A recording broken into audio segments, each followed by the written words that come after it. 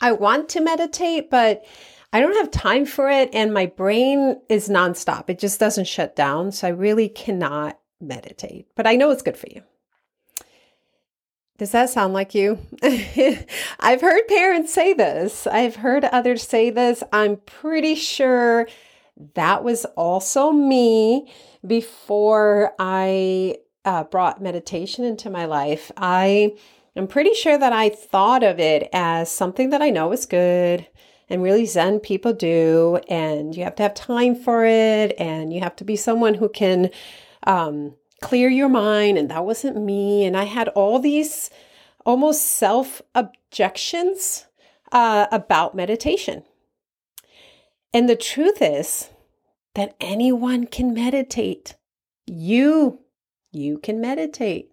Your friend, your partner, everyone can meditate. And so I'm going to be giving you very, very, very practical ways to start meditation. And we're going to talk about what can happen when you start meditating and bring that into a regular part of your life, which some really good things can happen to you. And at the end, I'm going to have you start exploring something about yourself. My name is Giselle Beaumais, and you are listening to the Parenting Alchemy podcast, and I thank you for doing so. At the Parenting Alchemy, I help parents raise good human beings in confidence and wholeness using connection-based parenting solutions and inner child self-healing techniques. Let's begin. Okay, so the thing with anything that you want to do, if it doesn't matter to you, if you don't have a value to it, the chances that you're doing it or that you're going to do it are going to be slim. So it has to matter in your life. There has to be some sort of value. What is it going to do for you? And with meditation, it can do some really cool things for you. There was a study by the Harvard researchers, and something they found was that people that were in depression, their brain changed in 8 weeks of meditation, and that it actually had a positive effect on their depression. They were less depressed. Their brain changed. They did an MRI before and after 8 weeks of meditation. And it changed particularly in the amygdala, which you may have heard about is you hear often referred to in that part of our brain, that almond-shaped part of our brain where we experience that fight or flight activation is a lot more complex than just our fight or flight, but you hear that a lot. It's where we store the memories of fear, is activates whenever we're afraid. It's also connected to our anxiety. And research is finding that is also where we form positive memories. So there's still a lot to be learned about the amygdala. But what we do know is that it activates when we are afraid. Now, that might be activate when we are afraid of getting hit by a car, but it also might be activated when we are triggered by someone, such as our child or our partner. It can be activated when we're operating from a super ready to explode energy, meaning that we've had a long day. And the next thing you say to me, I'm probably going to get really mad. So it can activate when we are losing our patience. It can cause us to lose our patience. And so it can activate at different times in our lives. And in particular, talking about parenting, it can activate every day for us, depending on the kind of week that we're having. And so how it changed that was that it reduced the activation.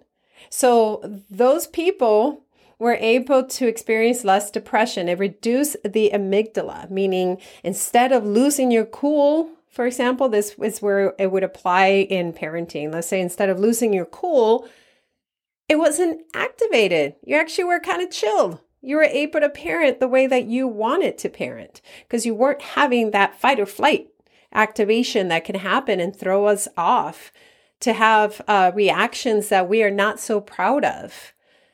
So that's with meditation. And they found that that was possible within 8 weeks of meditation.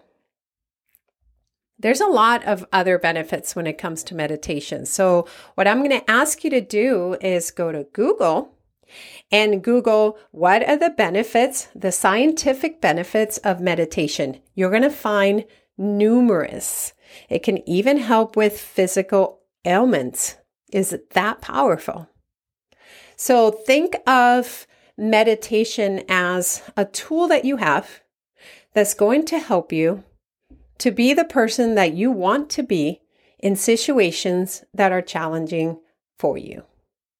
So that could be in your relationship with your co-parent or with your children or with yourself. Meditation can help you process those in a way that you're proud of, in a way that makes you happy. So that's one good reason for it to matter. But how do we get started? I'm going to tell you.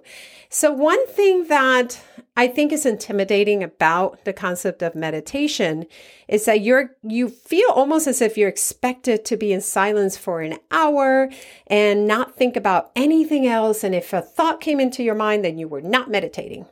And it's like only for these people who can sit and cross-legged and their backs are straight and they're just doing that for an hour and their minds are clear. And the reality is, yes, that can be a form of meditation, but that is not the only form of meditation. You meditate throughout the day whenever you're in silence and in your thoughts. You are meditating. What we want to do with this is be intentional about it. So we want to purposely and with intent meditate. I'm going to ask you to just find 5 minutes every day. 5 minutes. Ideally, this is 5 minutes that you are in silence. I'm going to ask you to do 5 minutes without a meditation app and without meditation music. I want you to practice silence. 5 minutes. So find 5 minutes in your day where you can have silence. And then you're going to sit comfortably or you're going to lay down, whichever one makes you the most comfortable. Put your timer for 5 minutes. And when you lay down or sit down, you are going to start this process. You will take deep breaths in a comfortable way, and you will release them in a comfortable way. So you're just going to breathe in whatever pace feels comfortable to you. But you're being aware of your breathing. You're noticing yourself taking these breaths. The second thing I want you to do is to scan your body. Starting from the top of your head, I want you to notice any part of your body that feels tight or uncomfortable or tense, and I would like you to release it. So you can release it by just moving your body and releasing it, shifting to a more comfortable position, or just dropping down. So if your eyebrows are scrunched up or you notice that they're tight, drop them down and just start from the top of your head all the way down to your pinky toe as you're breathing. That might take the whole 5 minutes, depending on how quickly you're able to get into a relaxed state. And if it does, bing, your timer goes off, you have meditated. You have been mindful and still and quiet for 5 minutes. You meditated. And then I want you, as the days proceed, so do that for like week 1. At week 2, I would like you to be open to receiving. And I would like you to just start with say a word of affirmation for yourself. Receiving, let's say you want more patience, so you can receive patience. I receive more patience. I am more patient. And then you'll just say that mantra to yourself as you do your body scan and you get into your breathing. The next step that I would like you to do is explore receiving. So you have the answers for everything you need. Everything you need is within yourself. So I would like you to start practicing opening yourself to receiving the messages that you are supposed to receive. And so when you do this, your mantra might be something like, I'm open to receiving. I'm here to know what I am to learn. And you just sink down into that feeling. And receiving could look many different ways. So as I was teaching this to a dad not that long ago, he said something like, what? So it's going to be like some magic voice that's going to be over my shoulder saying, you need to do this. And I said, okay, no, it's not, some magic voice that's over your shoulder, but it is a voice and it's actually yours. And so you're just opening to receive. And the way that can look, 4 different ways. And sometimes a combination of these, but you might feel it. You might just feel it in your body and know what that is. You might hear it. So I oftentimes will hear it. You might hear it. It's almost like another version of you speaking to you. You might just know it. You instantly just know when it arrives. It's almost like that gut feeling and you just know it. Or you might see it. For some people, they literally will see a picture of their message, or they will see a scenario, or have almost like a little vision during their meditation.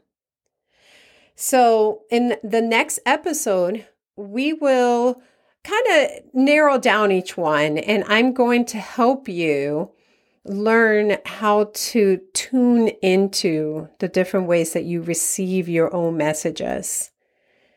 But I want you to be open to the idea that you have all your answers and that everything that you are supposed to receive is yours to receive.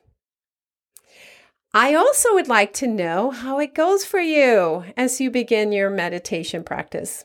Remember, it's just 5 minutes. Being in tune with your breathing in a comfortable way of breathing and scanning your body for swaying or moving out discomfort and dropping down into relaxation for 5 minutes. Begin there. And then let me know how it goes, because I would love to know how it goes for you.